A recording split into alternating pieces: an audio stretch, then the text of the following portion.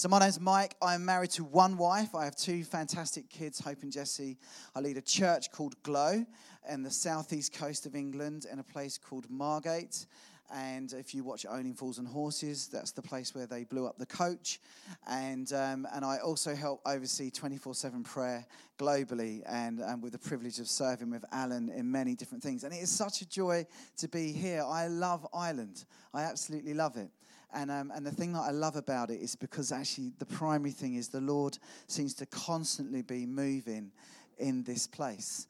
And I remember when the plans were being conspired for you to start here, and Al was sharing the plans and the hopes and the dreams. And then when you walk into the reality a year and a bit onwards, and you're like, this is amazing. But before I say anything, I want you to look to the person next to you, look at them squarely in the face, and I want you to just say these words to them: I am better looking than you.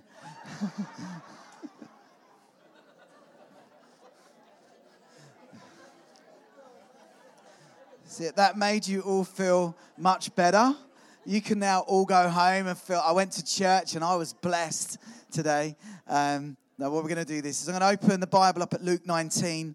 I'm going to read through the story of Zacchaeus. Bear with me, I don't want to keep us for long today. We want to party with baptisms. So this is what it says from verse 1.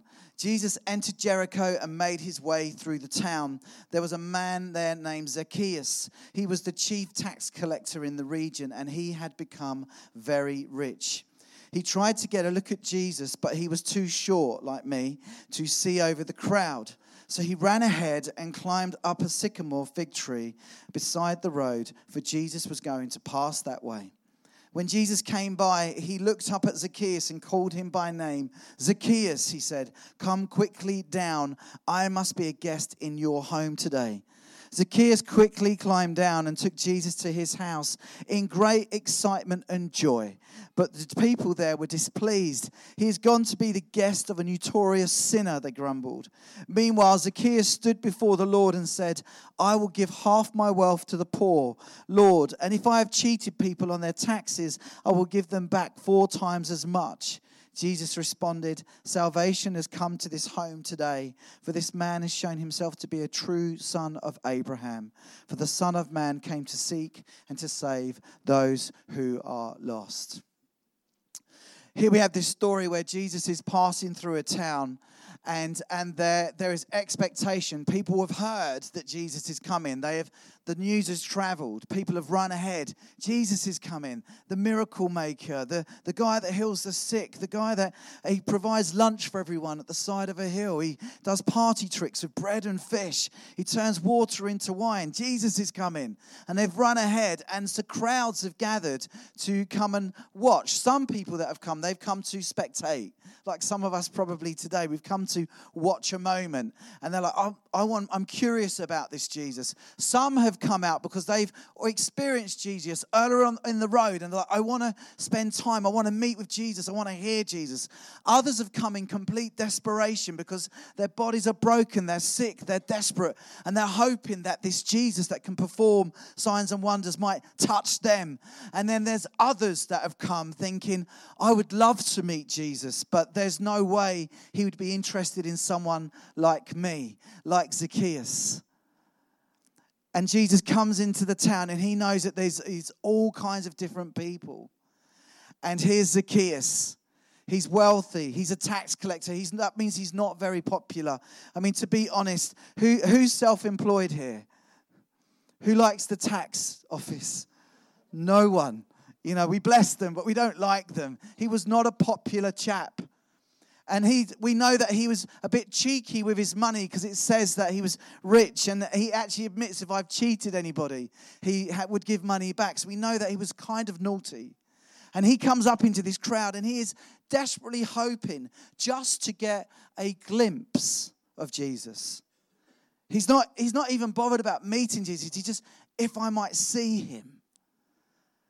And in his shortness, he finds a tree, and he climbs up a tree and to watch. And I work with a lot of wealthy people, and I've never met one yet that's climbed up a tree. I've met very posh wealthy people, and not if I said to them, would you climb a tree with me, they would say no. And here's Zacchaeus, in his absolute desperation to just see Jesus, he climbs this tree. Jesus walks through the crowd, and you could imagine there are all kinds of needs, and there's all kinds of people, and there will definitely be people there that would expect to have an audience with Jesus. And yet Jesus walks along. I don't think he was rude. I imagine he was like smiling and roughing up kids' hairs and high and awkward walking through the town. And then he finds himself stopping at a tree and looking up at this short, I imagine a little bit podgy, rich guy, Zacchaeus. And he actually knows Zacchaeus' name. And he says, Zacchaeus, I want to come to your house today. You read in the story that there are people that then suddenly begin to complain. Why would he go and have dinner with Zacchaeus? Like in my non-spiritual mood, I think Jesus was really smart. He clearly knew that Zacchaeus would put on a good feast. His house would be cool. He'd have a nice toilet probably. He's like, let's go to Zacchaeus' house. In my spiritual view, I think Jesus just felt prompted by the Holy Spirit. And he looked up at Zacchaeus and was like, here is a man. He's just desperate to get a glimpse of me. And actually, I'm desperate to look him in the eye. And I'm desperate to sit at the same table with him. Regardless of what he's done, regardless of what other people think, he is welcome at my table. In fact, the minute he invites himself to Zacchaeus' table, it makes it his table. We come to church like that. We operate in our towns like that. We operate in our communities like that, where actually we can even, the danger of judging those that are coming to explore and seek out the Lord. We like our churches to be tidy. We like our lives to be tidy. But actually humanity, the world, the prayer we've just prayed, it just identifies we live in a really messy place. Nothing is predictable anymore.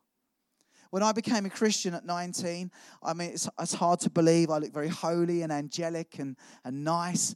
But when I grew up, I was a very, very, very naughty young man. And to the point that I actually got sent to live in another country for a couple of years because I was that naughty that I had a bounty on my life. And when I came back and I did life normally and I got a job like normal people and I behaved myself like normal people and I dressed like normal people and I was just living a life that was like normal people, and I found myself sitting down one day and thinking about the complexity of life and thinking, this is so boring. And this is what I thought. I sat on my girlfriend's bed, who I didn't marry, and I sat there and I literally looked up and I went, God, there's got to be more to life than this. That's actually what I said. It was even before the Alpha course had started. They stole it from me.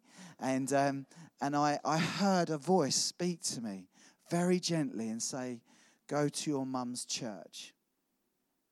If you think that the Lord doesn't speak like that and he only speaks with thus, thee, thou, you're wrong. He'll speak in whatever way it takes to get your attention.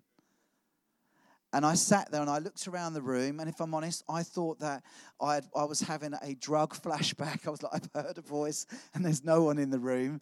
And I was like quietly panicking. I felt a bit like my heart was racing. And then I heard it again, go to your mum's church. And this is what I realized at that moment in time. I had tried most things to become content and satisfied. I did it the naughty way, and I did it the right way, and I did it the normal way. And nothing met that bit in my life of just being complete. Because actually way back in Genesis, when the Lord made people, he made them designed to have relationship with him. He made them to be aware of his life in them. And I just was not having that in my life.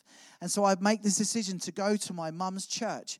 And it was in the early 90s, and it was the kind of season where in the churches everyone wore curtains, like Laura Ashley style church. And I remember telling my girlfriend, I'm going to church. And she just looked at me blankly, like, why?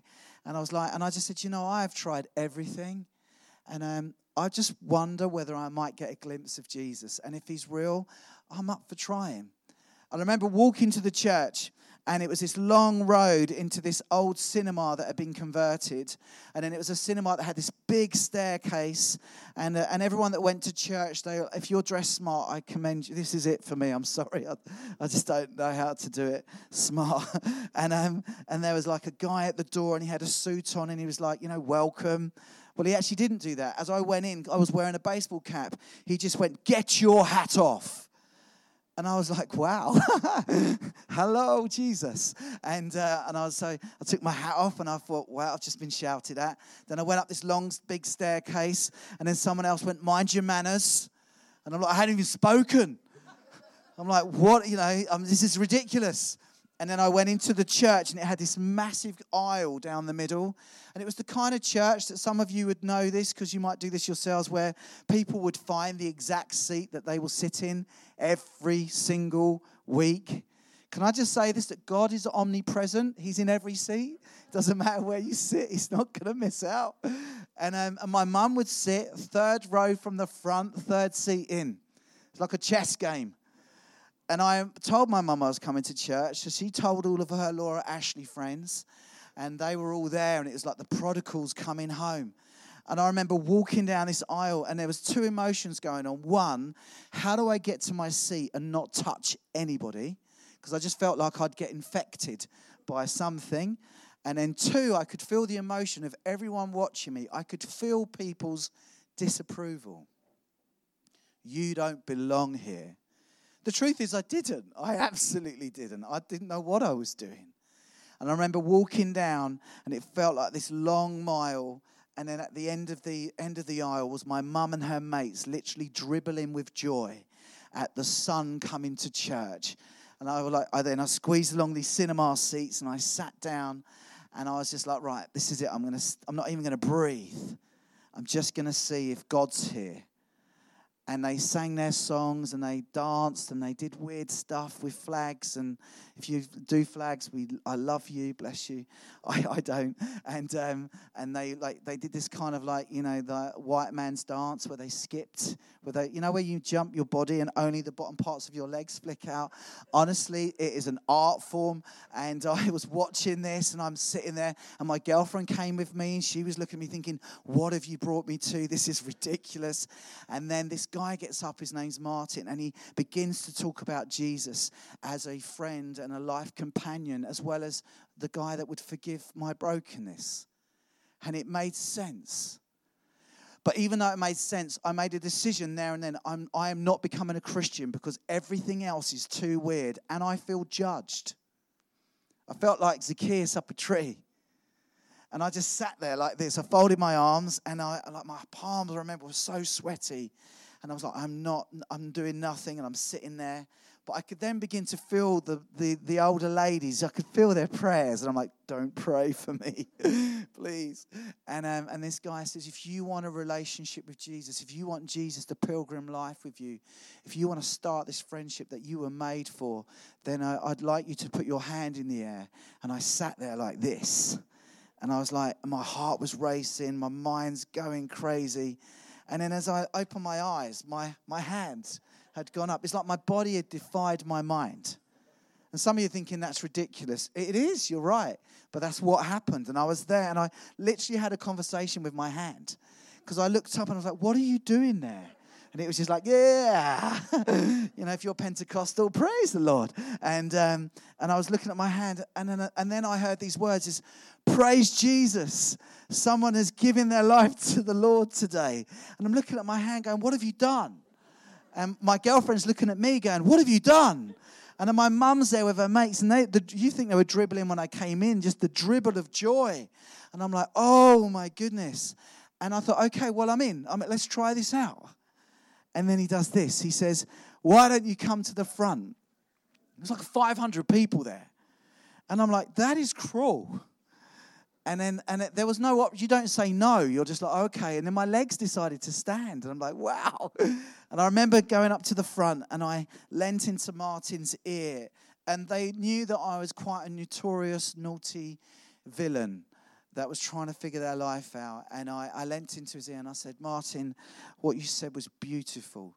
And I said, and if the Lord shows up when we pray, you've got me for life. And if he doesn't, Thank you very much, but I won't be coming back. No pressure. And he just calmly looked at me and, well, let's pray. And I remember praying the prayer of what we would say the prayer of salvation. It's a prayer where you invite Jesus into your life because Jesus is kind and he's a gentleman and he will come on invitation. He doesn't force himself onto us. Where organized religion, we find ourselves when we get too organized, we're forcing the Lord onto things. He comes at invitation. And I remember as I prayed and I had my eyes shut and I'm like, really, Lord, not quite sure what I'm doing, but this feels right. And as I prayed, I felt a transaction in my heart where the heaviness and the hollowness of just doing life without him just changed. I felt full. I felt content. And when I opened my eyes, this is a bizarre thing. It's like I saw everything in HD. In those days, you would say Technicolor, but now it's HD. It was like everyone was colourful. It was amazing. And I was like, whoa. This is crazy. And then I began a journey to get to know the Lord, of which 22 years on, I'm still getting to know Jesus. But the reason this story is important is because actually many of us are like Zacchaeus, where we actually do want a glimpse of Jesus. We just don't realize he wants a glimpse of us as well. And the reason that we don't connect is we already feel judged. For those of you of the church, just for Portadown in this church, that this is your church, we must be careful to not judge. You know, when you look in the mirror, to be honest, you're not that good looking. Okay? The Lord loves you as you are, and he's not judging you. He's journeying with you. And actually, we have to remember to extend that to anybody. And for those of us who are like, well, I don't really know this Jesus in that way, and this is just weird, and it's Sunday morning, and if I was going to church, I'd go into a church. I've walked into a shopping centre through 2 black curtains, and there's a birthing pool in front of me. Let's be honest, that is weird, you know. But it's alive, it's vibrant. You hear the stories, you listen to the worship, and then you get some idiot like me here. You can get past me quickly. But it's like, wow. But then inside there's this thing of like, but I want to know the Lord. I want to know him Monday to Friday, not just Saturday and Sunday. I want to know him in my decisions. I want to know him in my failures. I want to know him in my successes. I want him to call me down from the tree. So I go from observation mode to encounter mode, where I would encounter Jesus for myself, that I'm not living off someone else's story. I get to create my own. And there are some incredible people that I know that they know the Lord so, so well. But, you know, I just love the way that I'm getting to know him. Some of it's really good, and some of it's I need help from friends like Al and others to go, probably your thinking is not quite right. I need to do the journey with Jesus, that knowing that I'm going to fail him. And yet in his kindness, he says, it's all right. I'm going to forgive you. I'm going to brush the dust off of you. And we continue the journey. If you think that's not true, think about Peter. Peter, not only does he deny Jesus 3 times, you know, a little bit before, he kind of completely revokes the journey of peace and blessing and cuts the guy's ear off. And Jesus is like, you know, amazing party trick. He's like, Peter, that's not the way we roll here. And then he heals the guy. And then the guy's ear comes back. That would be fun to see. And Peter's like, oh, I really blew it, didn't I, Jesus? And Jesus is like, yeah, you cut a guy's ear off. You know, dude, we don't do that. And then he just denies Jesus. And then after Jesus comes back to life, what does he do? He makes breakfast for Peter on the beach. You know, if someone denied me 3 times, I probably wouldn't be making them breakfast. And if I did, I would definitely spit in it. Think about it. I'd be like, I don't like you. You didn't stand up for me. But Peter comes and Jesus doesn't do that. He makes a beautiful breakfast and he says, hey, Peter, do you love me? And Peter's like, you know I do, Lord, even in all the failure. And he says, feed my sheep. And then he says it again. He's like, Peter, do you love me? By this, I think Peter just thinks, oh, Jesus just wants to really feel the love now. And Peter goes, you know I do, Lord. And then Jesus says, Peter, do you love me? And he's like, Lord, I do love you. And he says, then feed my sheep. 3 times he calls him to serve the church after a place of incredible failure. And Peter fumbles through the book of Acts, to be honest.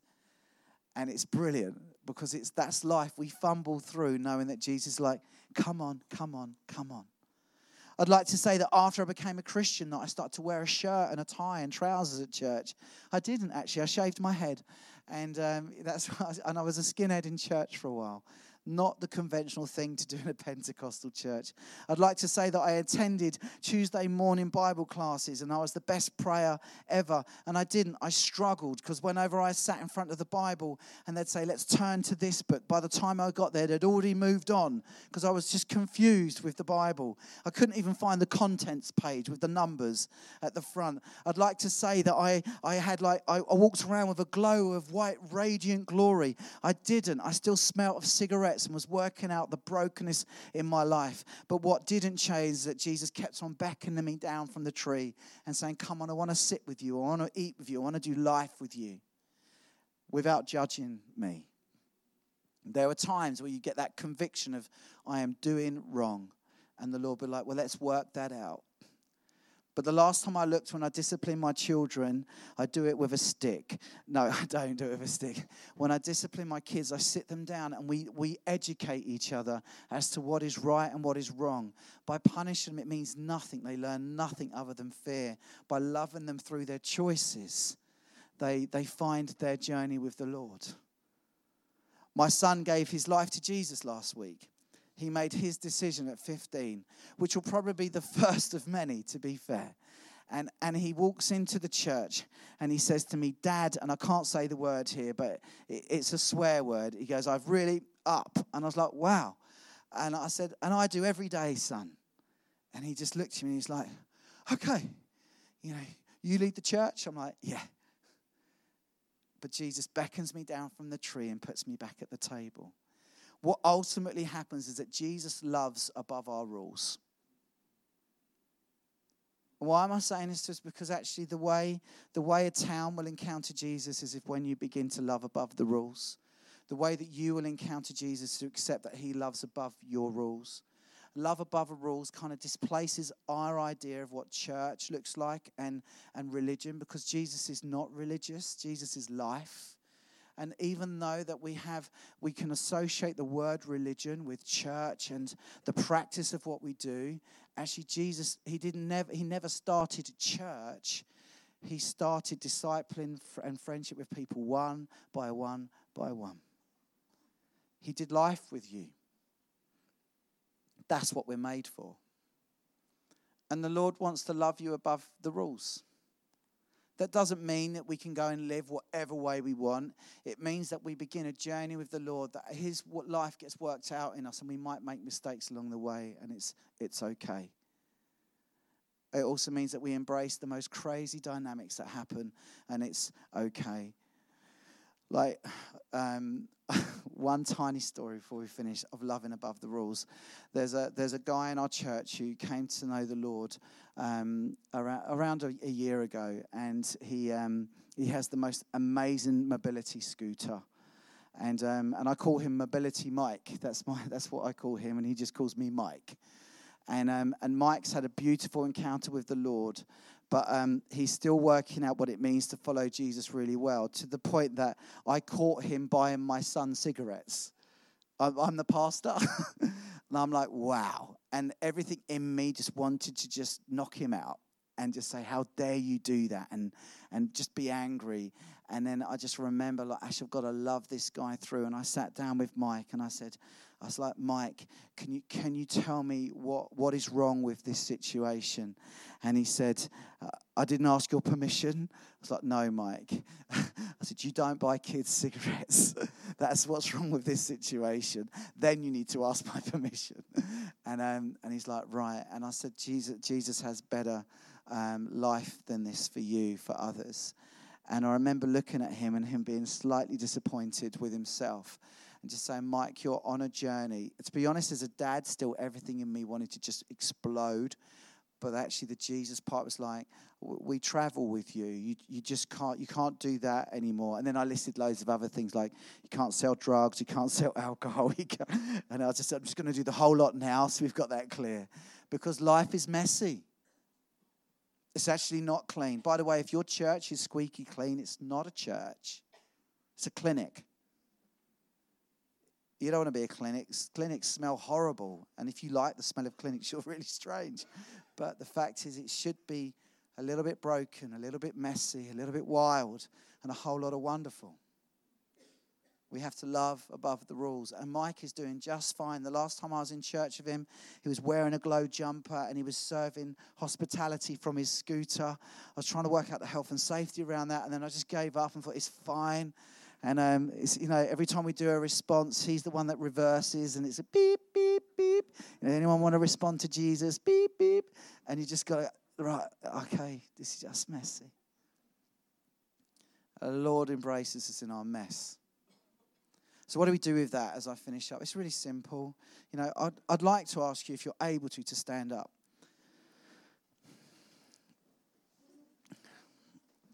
And then where you're standing, I'd like you, if you are willing, to close your eyes.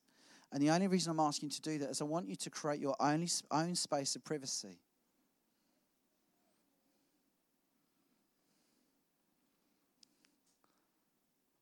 And in that own space of privacy, there are two things we're going to do. The first one is actually for those of you that you've never actually given Jesus the opportunity to come and pilgrim life with you and come and make straight the things that are wrong and sort out the broken bits. You've never actually said, Jesus, can we sit at the same table of life together? A Christian isn't someone that traditionally goes to church or has gone to Sunday school or goes to church at Christmas and Easter. A Christian is someone that invites the Lord Jesus into their life and says, come, let us share life together. My life's not perfect. You died for the things that are not good, and you live for the things that are right for me. It's an invitation. And for you, with your eyes closed, maybe that's what you need to do. And so we're going to invite Jesus together. It's really simple. We're going to pray this prayer together, every one of us. And maybe you need to pray that for you for the first time. You need to pray it like you mean it for you. So just pray this simple prayer of me. Lord Jesus, I'm not perfect and I'm not very good at this. But today, I invite you to start a journey with me. Forgive me for the things that I've done wrong.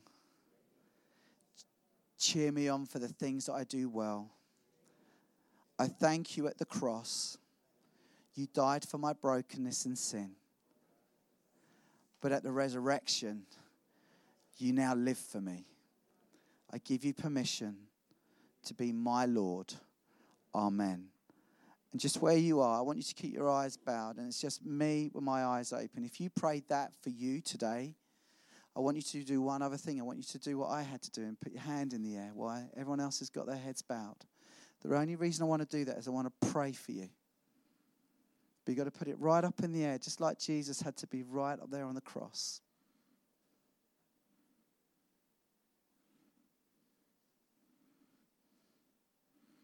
So, Father, I pray for those that are in this room right now with their hands up. And I thank you that you will come and encounter with them and you will begin your journey with them. But, Lord, I pray, help us to learn how to come and sit at your table every day and do life with you and you with us. Holy Spirit, would you come and have a transformational moment with those lives? For the rest of us that this church is our home, I actually want you to make a decision in your heart to be a place that loves above the rules. Love above the rules will bring revival to our towns, then our cities, and then our nation. And Portadown, you are a church that's called to be in revival because of your love for others. Learn to celebrate those that are doing well and cheer them on even more. But if anything, pay attention of how to love above the rules. Above politics, above tradition, above preference, above the mess. Because you're going to have it all. And Lord, I pray for this congregation as it continues to grow, as it continues to flourish, that as you cut them through the DNA, that in the DNA would be a love that knows no boundaries, that is excessive in generosity, that calls people down from the trees and sits them at tables, that celebrates every single individual life that walks through these doors and walks through these corridors and walks in this community. Lord, we say your kingdom come in its fullness of love. Your will be done in its expression of love, imported down as it is in heaven. Amen.